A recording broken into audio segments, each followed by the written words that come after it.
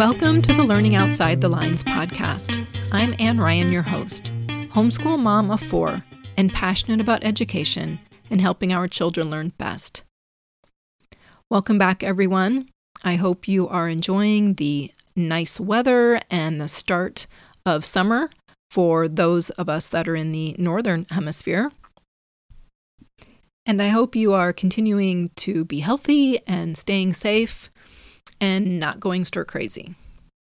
So, as I've mentioned the last few weeks, I am thrilled to welcome so many new homeschoolers to the homeschool community.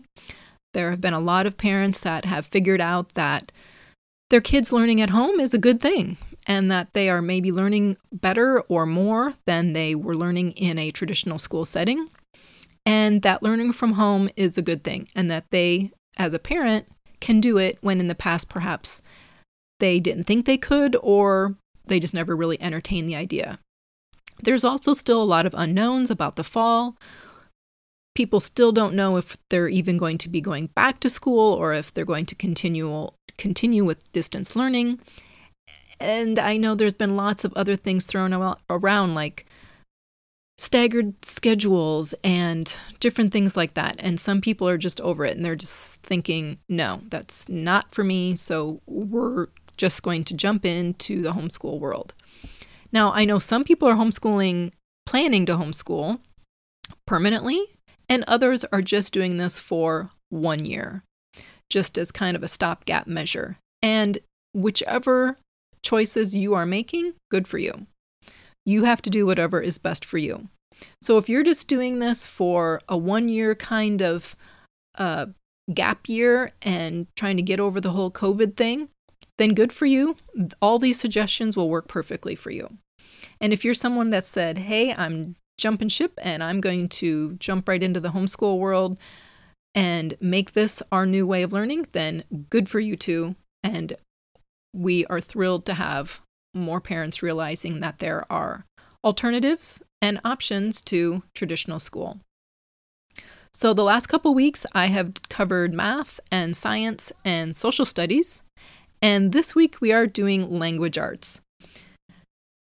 Language arts. It's like such a big subject, right? Like it covers so much ground. It covers grammar and spelling and writing and reading and literature. And there's just no single workbook or program that covers it all. Like it's just too big of a subject.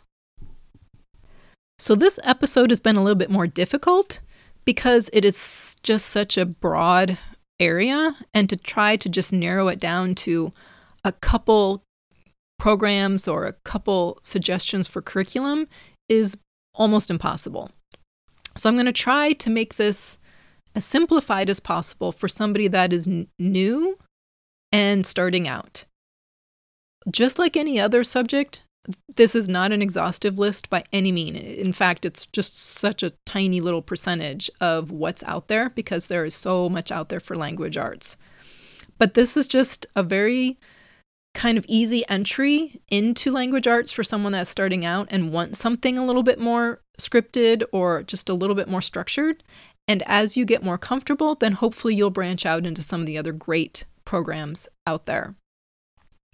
So I know I've talked about Spectrum and Evan-Moore workbooks before, and I'm going to talk about them again, just because they are an easy entry kind of workbook. So Spectrum and Evan-Moore, they both have good standards-based writing, spelling, and grammar workbooks. They aren't the most exciting, but they definitely cover everything needed, and you can just kind of pick them up and go. Now, like I just said, they often will have a different workbook for writing, for spelling, for grammar, for reading comprehension.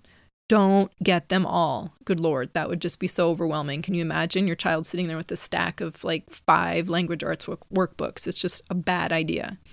Now, Spectrum does have just like a language arts one that's kind of an overview of all the subjects, and that's the one that I have linked. But I have also linked just the Evan-Moore website just so you can see the different options for the different workbooks that they offer as well. Honestly, I would kind of just look at your child's needs and focus on maybe 2 areas. Like maybe they really need some writing help, So get a writing one, and maybe they really need work with reading comprehension. So maybe you get a reading comprehension one. It just depends on each child. I will say this till I'm blue in the face. You do not need grammar every single year. Grammar is one of those things that you just don't. You don't need a grammar workbook every year. We only did grammar for like grades 3, 4, and 5. Like that was it. We did not do grammar every single year. We did a little, like the basics, nouns, verbs, adjectives, punctuation things, obviously when they were younger, like maybe in first grade. But we did not do formal grammar until 3rd grade. And then we did it in 3rd and 4th. And actually, we may not even have done it in 5th. I think we might have skipped and then did it in 6th. But really, that's been it. Like all of my kids have only had like 3 years of formal grammar. And we did that because grammar is one of those things that's a lot of review. You're not necessarily learning a lot of new grammar. So it's a lot of practice with grammar. And you're learning grammar as you're writing, as you're reading. So that's my opinion on grammar. So I just want to throw that out there. So like I said, a good kind of, again, quick and dirty, easy entry way for basic language arts, kind of the basic subjects. Look at the Spectrum or Evan Moore workbooks. There's obviously other ones out there, but those are a good place to start. And honestly, again, my opinion, I really wouldn't use these for a kindergartner, probably not even for a first grader, but again, it depends on your child. It depends on what your needs are. I would probably start with workbooks with maybe in 2nd grade. I'm just kind of throwing that out there. So the other big part of language arts is literature and reading, right? Reading good novels. So I would round out language arts with literature and just pick a few good books. Like ask your kid what they want to read and pick a few good books and do a literature study around it. And that just means you're reading it, you're talking about the vocabulary used, you're talking about the plot, the genre, you're talking about the characters, you're talking about the conflict in the book and how do they solve that. Those kinds of things. You can easily just pick depending on your child's age and what they're interested in, you could pick one book a month. You could pick maybe just one every other month or like a few each for each semester. And these do not have to be read independently. You can read aloud, which is a wonderful thing. Like even for older kids, you can still be reading aloud these books so that you could do it with multiple children. And if you're unsure what to do with these novels after you read them, with all those subjects that I just mentioned about genre and plot and things, again, Pay Teacher's website, you can go look up your book. They have a literature study on almost any book you could probably think of. Charlotte's Web, Mr. Popper's Penguins, whatever. So you look up these books and they're going to have a unit study on it or a literature study. And there's very inexpensive, a few dollars each. So that's how you can print that out and then it will guide you through some things to talk about with those books. And they're very valuable. Now, if you don't want to pick out books, let's say that's too overwhelming for you, there are book lists. I give a Scholastic link for novels by grade level. That's another thing that you can use. So you can, these are books that would be good for 3rd grade or 4th grade. You can pick them out or let your child look at them and let them pick them out. But if even that, you don't really want to pick out books, then there is a program called Brave Writer, and their Arrow program is a literature study that is for grades 3 through 6-ish. I'm just going to say ish because it could be maybe 2nd grade through 7th grade, depending on your child. And they have a set list of books to read each year, and that changes every year. So they're actually just about to come out with their new book list for the 2021 school year, actually by the end of May. And these are all, like I said, pre-selected books. So they will have a book a month, and they have a whole set of activities to do with each book. Super fun, super helpful. It's a great program. I wish more people used the Arrow. So that is literature. And basically reading good books and using them to learn. Now, I'm not really going to talk about spelling because it's just it's not something we do, and my kids are not great spellers. But we have tried different spelling programs, and just nothing has worked with my kids. And it's just, they know some of the basic spelling rules, but spelling has just never been a thing that has been very successful around here. So the only thing that I'm going to recommend is, if you want something for spelling, you can do a little bit more research, but Spelling City is a free app that you can use for spelling practice if you really want spelling, and a lot of people use that. Even schools use that. So Spelling City is another option for you to consider. But spelling is, to me, one of those things where kids learn as they write and read. And even though they need to learn basic spelling rules, spelling lists have just, I think, been a bad idea. So anyway, that's just my little 2 cents about that. Get off that soapbox. So let's say you have a kindergartner or a first grader, and they are still learning to read. Now that's kind of a whole nother language arts subject area. So I do have another episode, I think, in the past that talks about learning to read resources, but here is what I'm going to suggest for this episode. So Reading Eggs, or Reading Express, is an online program. Reading Eggs is for younger kids learning to read. Express is for older kids working on fluency and comprehension. It's a really well-regarded program. It does have some, little cartoon characters. So depending on your kid, they may or may not really like those. But we've used that for, I think, 3 years now, and really been a good program. I do know that they have some workbooks, or I'm sorry, not workbooks, but readers that you can get online as well. You can order them or maybe even print them. I'm not sure. We don't use the readers because we just read the information online. But that is something that if you want early readers, they do have some that go with the program. So and Reading Eggs is, again, it's a purchase program. There's always deals online. I think it's like $40 a year or something like that. Don't hold me to that, but it's been a while since I've had to purchase it. But I know that was like a half-price deal. The next one I'm going to suggest for learning to read is Explode the Code. Explode the Code is either online or a workbook. We've only ever used the workbook version, though I know that there is a newer online program as well. I gave links for both of those. I just love Explode the Code. It's just, they even have a preschool series too of 3 books, Get Ready for the Code, which is just a really nice entry for preschoolers if you have that age. But Explode the Code is just a good phonics-based learn-to-read program, and I highly recommend it. So that's Explode the Code. The only downside about Explode the Code is that their drawings are super rudimentary.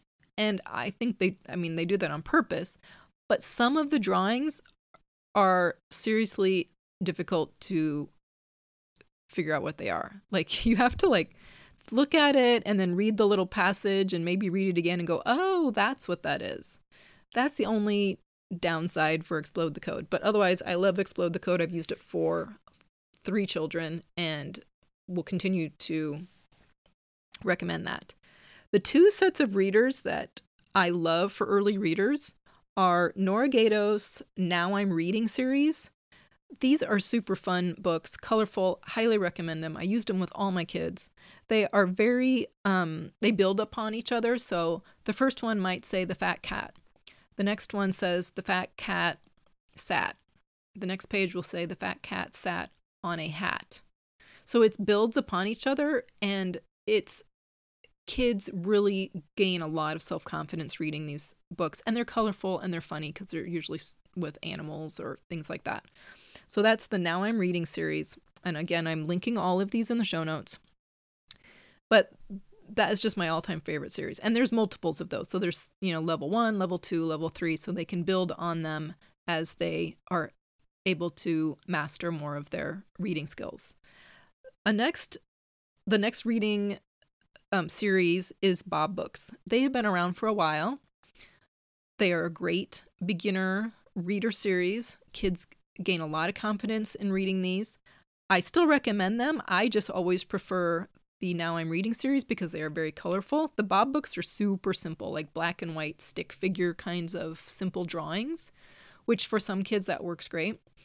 My kids are always about them, even though we did use them in the very, very beginning before I discovered the Now I'm Reading series. So I still share the Bob books. You can usually get all of these readers from the library as well, or I know Costco sells them usually in the fall, things like that. You can get them on Amazon, anywhere. But those are two of my favorite reader series for very new learn to read readers. And the last thing with language arts is handwriting. I know there's discussion like, should they learn printing? Should they learn cursive first? I know some people are into the whole learning cursive first. I don't have any preference about that. All I know is I taught printing first, and we used handwriting without tears. I needed to use handwriting without tears because I had a lefty, and she had a hard time with figuring out consistently where to start with the letters. And handwriting without tears has a little dot that you always start the letter at, and that was super necessary for us. And my fourth child also has handwriting issues. I'm pretty sure she has dysgraphia, but that's a whole nother episode. And so handwriting without tears also helped her with always starting in the same spot.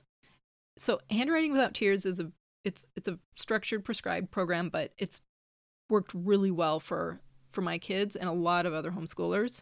And again, this also can start with even preschool with just, pencil grip and forming letters like with your finger and sand and things like that. And then obviously it moves into workbooks with just regular printing. And they also have a cursive program as well that we have used as well. There's lots of other handwriting programs out there. This is just the one I'm going to suggest because it's so tried and true. So that is all I have for language arts. And honestly, language arts has so much more out there that you can take advantage of. But you will also get really overwhelmed and think, oh my God, how do I ever pick? So these are just a jumping off point, a way to get started. You can always start these programs and try them out for a semester. And then if you decide, wow, I really wish we had something more literature based. I really wish we had something that was, a lot more creative writing based, whatever it might be, you can always switch it out. And by then you're not quite so overwhelmed with all the different subjects because you're pretty settled with math and science and social studies. So it's okay to kind of venture out and try different things with language arts or with any of the other subjects. With all that said, please reach out to me if you have any questions, and if you want some other suggestions, I'd be happy to give them to you. Not a problem at all to add some other ideas if you've exhausted these and you're looking for something else. I hope you will share this video with your friends that might be also looking into homeschooling, that are looking at language arts curriculum and trying to figure out what to do.